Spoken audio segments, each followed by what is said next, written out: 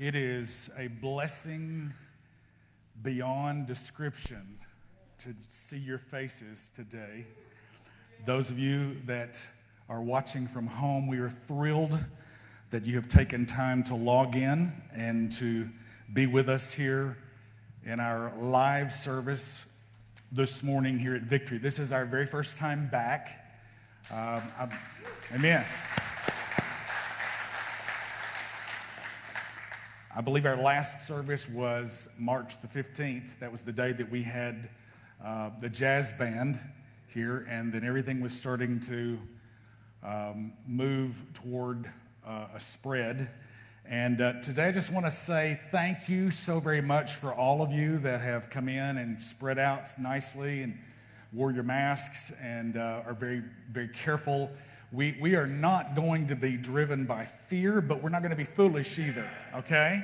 We're not going to be driven by fear, but we are not going to be stupid or foolish. We want to we want to walk in two things: faith, that is trusting God, and then also wisdom. God gives us knowledge for a reason. Somebody say amen. The Old Testament says, "My people are destroyed for lack of knowledge." Don't let something unnecessary happen in your life because you've ignored knowledge that you know is important. That is, just be smart, be safe. And so we're thrilled today to be able to have you with us. We're in a series called The Sent Life. It's basically talking about the importance of the local church. We recognize that the church in the Scriptures is viewed in two ways: the church universal, that is the whole body of Christ, the church of Jesus Christ, and it is one holy nation with many tribes. We're not talking about Joseph and Issachar and the various tribes of Israel, those kinds of names, but we're talking about Baptist and Methodist and Pentecostal and Episcopalian and that sort of thing. We've got many tribes in the body of Christ, and at the same time, God's purpose is to move globally, but to act and to think locally, okay? So we think big, but we start small. We think globally, but we act locally. We've learned some of those things. This crisis has reminded us that the church is not this building. My Church of Christ friends have got that right. We need to wise up and realize that we can learn that from that particular stream of the body of Christ, and that is that the building is not the church. Now, it's a church building. It's where the church meets, but the church is a living thing. The church is a people. The church is a called out group of people, and we're going to do a little bit of review. But today, this is message number 4 in the Sent series, and for whatever reason, we've failed to get up our graphic until now. It's been up on social media, but don't you love all of these shoes and these feet? Because they're all marching or running or stepping into. Ladies, we didn't leave you out, okay? So actually, there should be more women on there than that, but maybe some of these athletes probably are female. So all of these different kinds of representations of shoes are going into different places, different venues that represent possibly a calling, maybe an occupation, certainly an interest. And so the whole mission, the whole meaning of sent is that we are called of God to be sent to the area in which we live and work. We're called, Victory is called, it's sent to the Delta. It's sent to this community of Marion and West Memphis and Crittenden County and the tri-state area and the whole world. That sounds familiar. Just a little different pattern or different descriptions of geographical locations. But our text for this series is found in Acts 1:8. You know, I said Marion, West Memphis, Crittenden County, tri-state area, the whole world. Listen to how it says in the book of Acts. It says, "But you will receive power when the Holy Spirit comes upon you, and you will be my witnesses, telling people about me everywhere in Jerusalem, throughout Judea and Samaria, and the ends of the earth." We've used the metaphor of dropping a rock into a pond, standing on a bridge over a pond, or maybe, out. I forget the word that I'm thinking of. You know, when you walk out over the ocean, what is that thing called? The pier. Thank you for your help, Congress. That's why I need you here. So you're standing on that. That doesn't work in the ocean because you got all this movement with waves, but you're standing over a pond that's still, and you drop a rock into it, and you will immediately begin to see the movement, the physics of the ripple effect of concentric circles that eventually will go to the end of the pond, okay? And so God's intention was that he dropped the rock, the revelation of Christ's kingdom, R-O-C-K, into the newborn church at Jerusalem with the investment of the baptism of the Holy Spirit, and there has been a rippling effect that's touched the world for the last 2,000 years. You can put your hands together for that. That'll preach right there. I love that. Judea, Samaria, to the ends of the earth. Our one thing, which is kind of like a chorus in a song, we come back to it repeatedly to remind you of this, because if you don't get anything else, you'll get this. The one thing for today's message is the Father sent the Son to save us. The Father and the Son sent the Holy Spirit to empower us, and then he sends us to change the world. Would you look at a screen and read that out loud with me, please? Here we go. The Father sent the Son to save us. The Father and the Son sent the Holy Spirit to empower us, and then he sends us to change the world. You know, really, technically, I should have said the Father and the Son and the Holy Spirit send us, because it is a Trinitarian commandment that we're to go into the world and make disciples.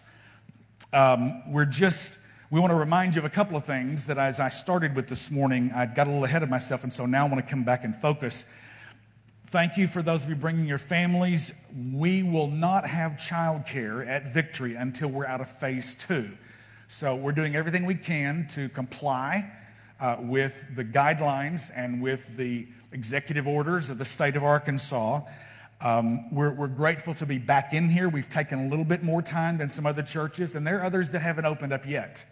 And we encourage you to pray for us. We'll be moving on a week-to-week basis as to when it's time to go back to a second service. There will be folks that will begin to trickle in knowing that we're open.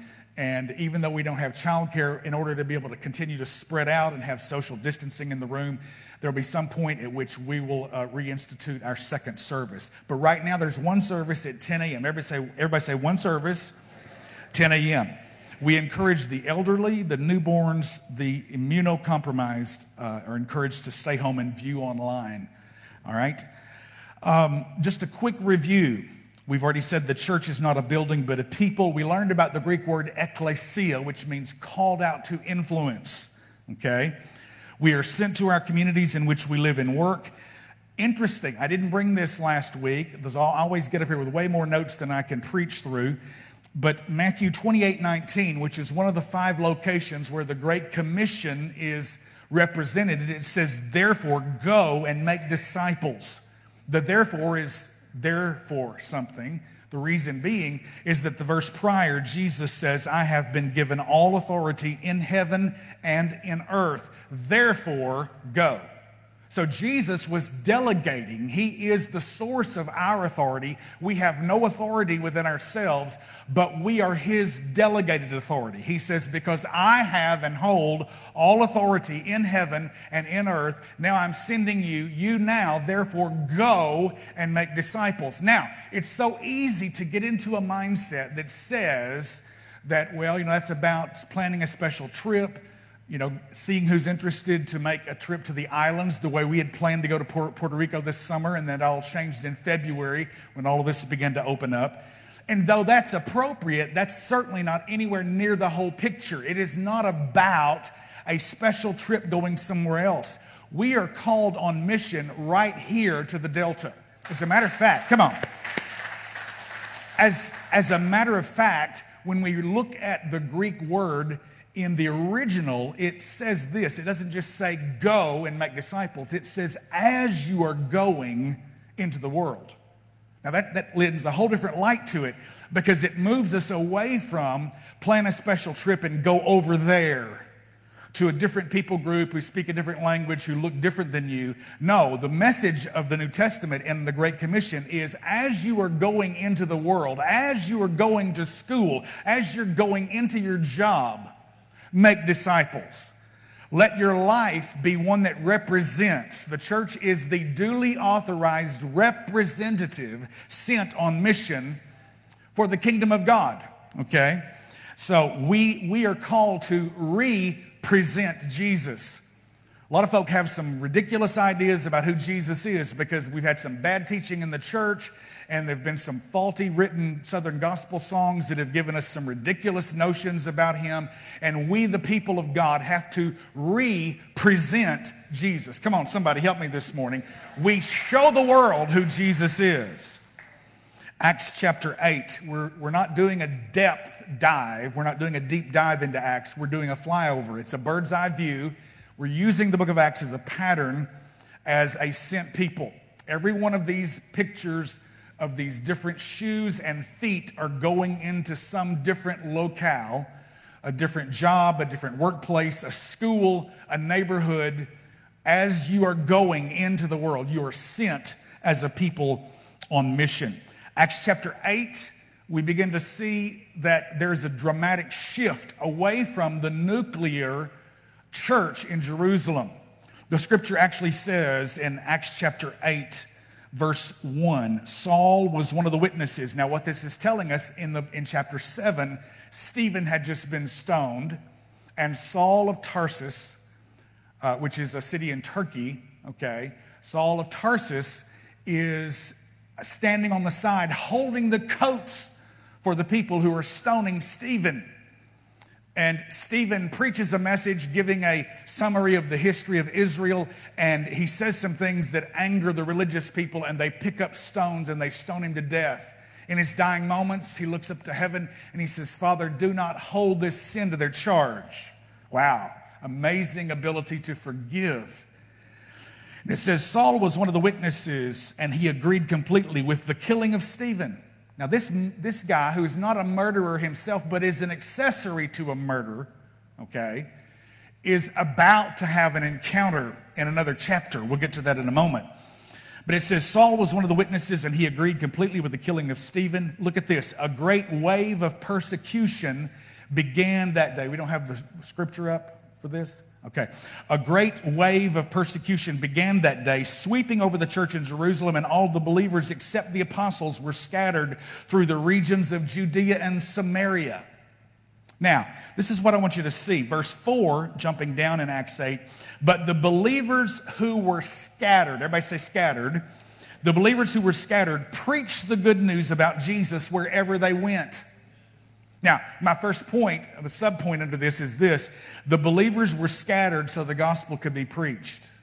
Now, you know what? Everything was comfortable. We got a move of God going on. There's revival. It's exciting what's happening in Jerusalem. Peter and John are walking down by the gate beautiful at the temple one day, and a man who's lame from birth gets up and walks, and he's leaping and dancing and shouting and praising God. And Peter and John are called before the Sanhedrin because the religious folk are upset about it, and they step forward in boldness because they are empowered and authorized to be bold, to stand out.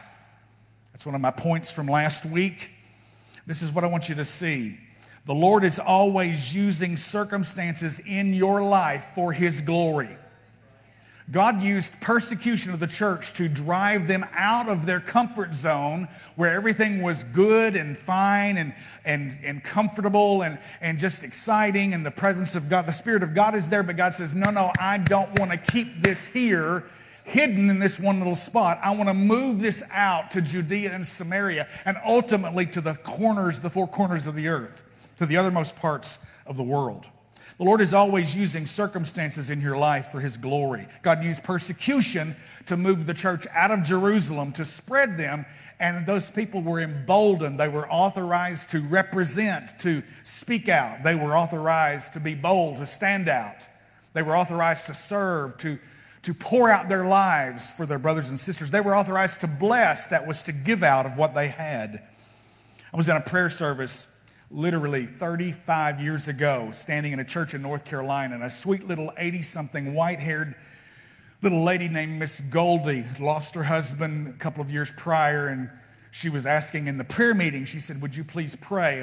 My roof on my house is leaky and I need to replace it and I don't have the money to do it. And we're already thinking, can we take up an offering for her and do something to help Miss Goldie out? But we're standing around and praying and we're asking, God move, bring provision for Miss Goldie. And y'all, it was about 10 days later, a hurricane blew up the eastern seaboard and the coast, and there was some wind shears and a tornado spun off from that hurricane, and it cut a hole in Miss Goldie's roof, and she's just heartbroken. We're standing in the next prayer meeting. She says, I don't understand this. And I spoke up and I said, Miss Goldie, call your insurance company. They're going to pay for your new roof. And folk, what I want you to see is sometimes God answers your prayer and he doesn't answer it the way you thought he was going to, but he will bring blessing in your life. God will use circumstances in your life to glorify himself and to establish his purposes. Somebody say amen. As a matter of fact, Psalm 148, verse 8 says, stormy wind fulfilling his word. The weather and the sea and the everything that is in the sky, the stars in the sky, the scripture says that they are held together. Everything consists by this preeminent one, and his name is Jesus. And he gives a commandment, and they must obey. Somebody say amen. Philip moves out. He preaches in Samaria. There's a move of God that's so powerful that the apostles from the Jerusalem church, Peter and John, are sent to see it. It's not just in Jerusalem anymore. This thing is like a virus. It's contagious. It's spreading because those that are filled with the Holy Spirit of God are carrying something that is infectious in the lives of other people that will receive it. It's a good infection. It's something that will transform your life and change you for the purpose of the kingdom of God. Somebody say amen. Later in that chapter, Philip is introduced to a well-to-do African. He's an Ethiopian. As a matter of fact, history tells us that he was the treasurer for Queen Candace. And he is standing in his chariot. He's heading on a road. I've literally visited the very spot in Israel where Philip took this black African down into a cistern and baptized him after he confessed Jesus Christ as his personal Savior and Lord and received the baptism of the Holy Spirit. He's reading out of the book of Isaiah, and Philip says, do you understand what you're reading? He says, no, sir, I don't. Let me explain, Philip says. And he starts to show him Jesus through all those prophetic passages. And faith comes and a light turns on. And the Ethiopian is transformed as he turns his life to Jesus Christ. And folk, he goes back to his nation of Africa. And the church, the Coptic church, is established, which is the oldest form of Christianity on the planet. God cares about Africa. God loves Africans. This guy is a dark-skinned man. Now, let me tell you something. The stuff that we're facing right now in America, it's not a skin problem. It's a sin problem. It's a sin problem in the hearts of people. That's why you can't write a law and legislate it. Now, you can do some stuff to protect folks, but let me tell you something. You don't ultimately deal with the problem in the hearts of people until the gospel comes in and transforms a man or a woman's heart. The gospel is the only answer that will give us true racial reconciliation. And that means that we reach a place where we start to see each other in Christ as new creations and not as a black man or a white man or a red man or a yellow man. We honor our differences. We bless our diversity. It's like a beautiful tapestry in the creation of God. But I no longer see myself as I used to after the flesh. I see myself as a new creation in Christ. Would to God a revival would happen in America and the gospel would penetrate all of these things. Every cry you hear with Black Lives Matter is the heart cry of somebody that says, I have a voice and I want to be heard. And the last thing the church should do is dismiss them. We should have open ears and open arms and come and share the love of God and the gospel of Jesus Christ. Man, I'm glad you're here today.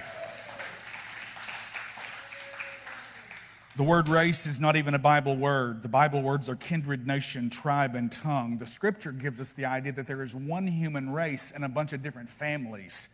Come on, somebody. This issue isn't a skin problem, it's a sin problem. The Father sent the Son to save us. The Father and the Son sent the Holy Spirit to empower us. And then They send us to change the world. Acts chapter 9, you start to see some movement. My point is uncommon grace for undeserving sinners. How many are thankful for the grace of God? Everybody in this room is an undeserving sinner, but we're thankful for uncommon grace that's been poured out on our lives. Acts chapter 9 is the powerful testimony how Saul, let me just read it to you, I can get it faster that way. As he was approaching Damascus on this mission, it says, a light from heaven suddenly shone down around him, and he fell to the ground and heard a voice saying to him, Saul, Saul, why are you persecuting me? Who are you? Saul asked. Remember, he's headed down the Damascus road with a pocket full of warrants ready to capture Christians, those that are part of what become known as the Way, those that are confessing Christ. They believe in the resurrection of the dead. They believe that Jesus got up out of the grave after 3 days, and Paul is capturing them, going to take them to jail. He's going to stop this thing. He's working to snuff it out. And little does he know that God has a divine appointment set up from him on the Damascus Road. The Damascus Road is in Syria, folks. We're not even talking about in Israel. How many know God can move outside the church? He can move in powerful ways out there in the marketplace. He can move in your school. He knows what road you're on right now. He can meet you in the middle of the road that you're on, and he can have a transformation for your life that will dramatically turn you around. The light shone, the voice was heard. Those around him heard something, but they didn't know what it was. They heard somebody speaking, but they didn't see anybody. And the scripture says that Paul immediately, when he got himself up off the ground and he opened his eyes, he was blind. And for 3 days, he couldn't see anything. And the Spirit of the Lord speaks to the ones that are taking care of him, and they say, send for Ananias. Ananias has heard all about Saul. He's not Paul yet, but he's heard all about Saul. And we're talking about the life of a sent one. God apprehended Saul in his sinfulness, but it was sinfulness in the name of religion. How many of you know some folk can get up a full head of steam and a bunch of righteous indignation in the sense of defending the law or defending the law of God, and they can end up breaking the law thinking they're defending the law of God. So Saul is an accessory to killing folks. He's certainly bringing them into prison, trying to snuff out the work of God and the move of the Holy Spirit. Ananias says this. He says, Lord, I've heard everything that he's done. He said, I just don't know if I want to go put myself in that kind of a situation. And so the Lord says, go over to Straight Street to the house of Judas. When you get there, ask for a man from Tarsus named Saul. He is praying to me right now. Hear that. I have shown him a vision of a man named Ananias coming in and laying hands on him so he can see again. What is my point? First of all, folks say, wait a minute, Saul got saved? Are you kidding? Come on. How many of you can think of some people that are unlikely? It was uncommon grace for an undeserving sinner. And we can think, man, what a transformation happened in that person's life. Saul is certainly one that nobody ever expected to get saved. How many of you know God has something up his sleeve for every one of you? Come on, somebody. The beautiful thing is that God deals with a man based on his destiny and not on his history. God is not nearly as concerned about your past as you are, because he'll use your past and redeem it so that it can be part of the ministry that you're going to have to minister to people in the future. Come on, somebody. God deals with a man based on his destiny and not on his history. When God does something new in your life, he's already called someone to come alongside you and encourage you. For every time God saves a Saul, he's already tapped the shoulder of Ananias that's going to come bring the completion of this work of the Spirit to you, lay hands on you and open your eyes so you can see. How many of you know sometimes you have to go blind before you can see? You have to go blind to realize I'm not seeing what I thought I was seeing. And so Paul wakes up in a whole new world. He comes alive and sees things from an entirely different perspective.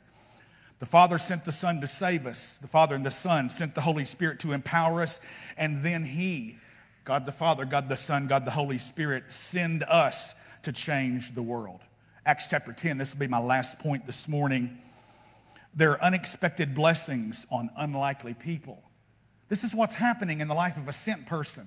If you just learn how to quiet your soul and listen to the direction of the Holy Spirit, it's amazing what God will start to do in your life in a still small voice of speaking to you, opening the Word in a new understanding, leading you and guiding you, causing you to take steps in a direction that you might not otherwise have gone, to turn this way instead of that way, and to move into a place and have a divine encounter with somebody in order to be able to share the gospel. The scripture says in Acts chapter 10, it's the story about Peter who goes and visits. I've actually been to the house. It's still there. It's still standing 2,000 years later. It's made out of stucco and mud and a little flat roof. And literally it says the house of Simon the tanner.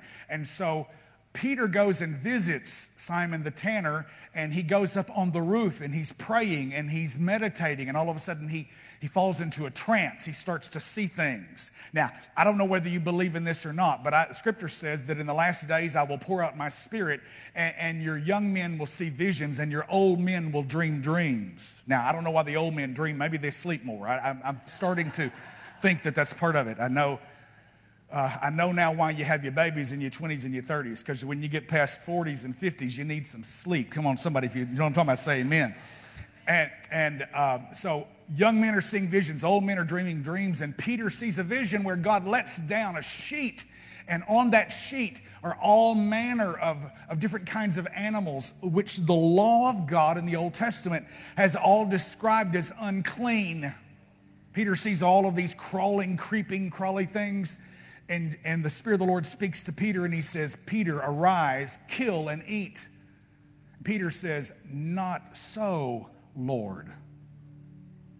Now, even that's ironic. Think about this. Not so, Lord.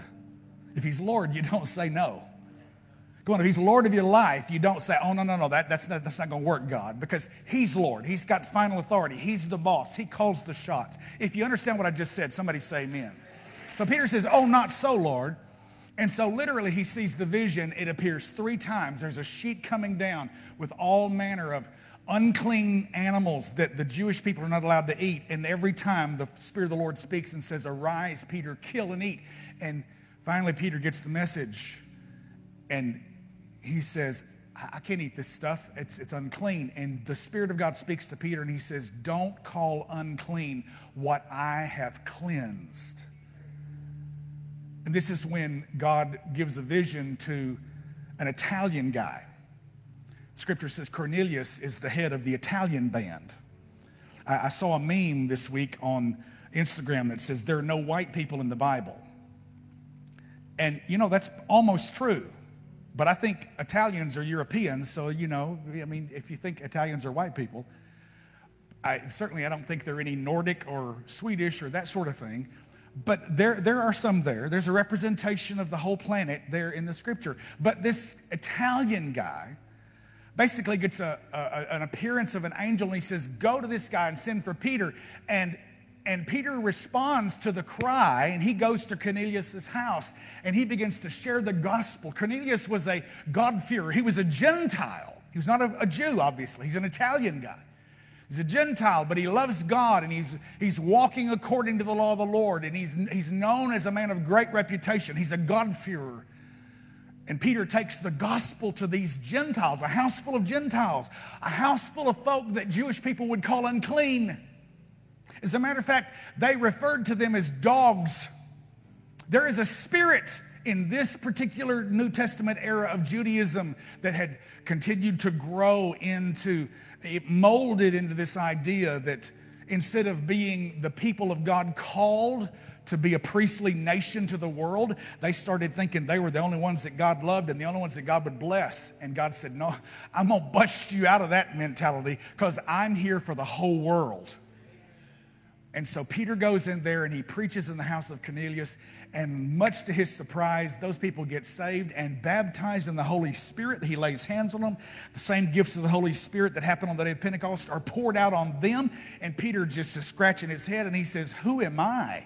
I mean, if the Holy Ghost is going to come on these folks, supposed to be outcast dogs, and let me just say something to you. Sometimes the church is a whole lot like the Jewish nation at this time. We have prejudice toward sinners, or maybe it's a racial prejudice, or maybe it is an economic prejudice or a social status prejudice. Please, please hear me. God wants to deliver us from all of that superiority and that idea that we are better than anybody else. We are all undeserving sinners desperately in need of uncommon grace. Come on, somebody. When we obey the word of God and we take the gospel, God will give unexpected blessings on unlikely people. Expect a miracle. Peter stood up and he preached. He said, guys, I want to tell you how God anointed Jesus of Nazareth, who went about doing good and healing all that were oppressed of the devil. And he preaches the gospel, the one who is the sin breaker, the one who is the slave destroyer. And the Holy Ghost gets poured out on that house and in that family. Jesus tore down the wall between Jews and Gentiles. At the cross, He is the great peacemaker. He dismantled that wall of partition that separated the chosen people from the rest of the world. And he says, my hand is on the whole world. Hallelujah. Come on, somebody put your hands together and give the Lord praise. And I want you to see this morning that in this moment you have the opportunity to reach and become part of this group of undeserving sinners who experience the uncommon grace of God. You have the opportunity to just put your trust in Jesus and have unexpected blessings in an unlikely place. That's me and you. Man, if God can save Saul of Tarsus and make him an apostle to write 2/3 of the New Testament, God can save anybody in this room. God can save anybody on the internet. He can save anybody in your life that you think is beyond the pale, beyond the reach of the Holy Spirit's hand. Come on, somebody say amen. The Father sent the Son to save us. The Father and the Son sent the Holy Spirit to empower us. And then He sends us to change the world. I'm thankful for the gospel. The gospel is very simply that Jesus right now is King. He came and died for us in our place, paid the penalty for my sins and yours. The scripture says He is the Savior of the whole world. Now, that doesn't mean the whole world's going to be saved, because He shed the blood for the whole world, but the blood still had to be applied to each individual doorpost. Okay? So this morning, and that's an analogy to Exodus chapter 12 in the Passover when they shed the blood of the lamb and they put it on the doorpost. This morning, Jesus is the Lamb of God who took away the sins of the world. He shed that blood for you and for me. But have you applied His blood to the doorpost of your heart? That's very simple. There's a response. There's something that God is looking for you to do. There's something that God is looking for you to respond to this message of the gospel. This morning, if that's you and you've never crossed the line of faith, it is available to you in this place, in this room, before we say the amen. If you're watching today on the internet or sometime even in the future, God knows where you are geographically, in space, and maybe in the future, He knows where you are in time. He is reaching to you right now, right where you are. Would you bow your hearts with me, please, for a word of prayer? Heavenly Father, thank you for this time together today in your word. Thank you for these people whose hearts are hungry to experience your presence, Lord, to enjoy fellowship. Lord, even though it's different in this moment and we're still just dealing with the current situation that the world is facing with the corona crisis, God, we just join our hearts in faith and we ask you to touch those family and friends, Lord, that may be affected by that may be wrestling with the virus. Lord, bring healing, bring strength to them. Help them to endure. Father, today in this moment, we ask you that those who've heard this word and they've felt the tug of the Holy Spirit, the call of the Spirit of God in their lives, Lord, that we respond now. We know the blood's been shed for us, but now we individually apply that blood to the doorpost of our own hearts. And we do it very simply by just praying this prayer. If that's you this morning and you've never crossed that line of faith, I would encourage you just to pray this in your own words. Father, thank you for this word. Thank you for Jesus. I know that He died for my sin. I know that I don't deserve it, but I ask you today, forgive my sins. Fill me with your Holy Spirit. Because of faith that you've given me, I turn away from my past And I turn to you in the present right now. And I ask you to be Lord of my life. Change me. In Jesus' name I pray. And all of God's people said, amen. Put your hands together and give the Lord praise this morning. Amen.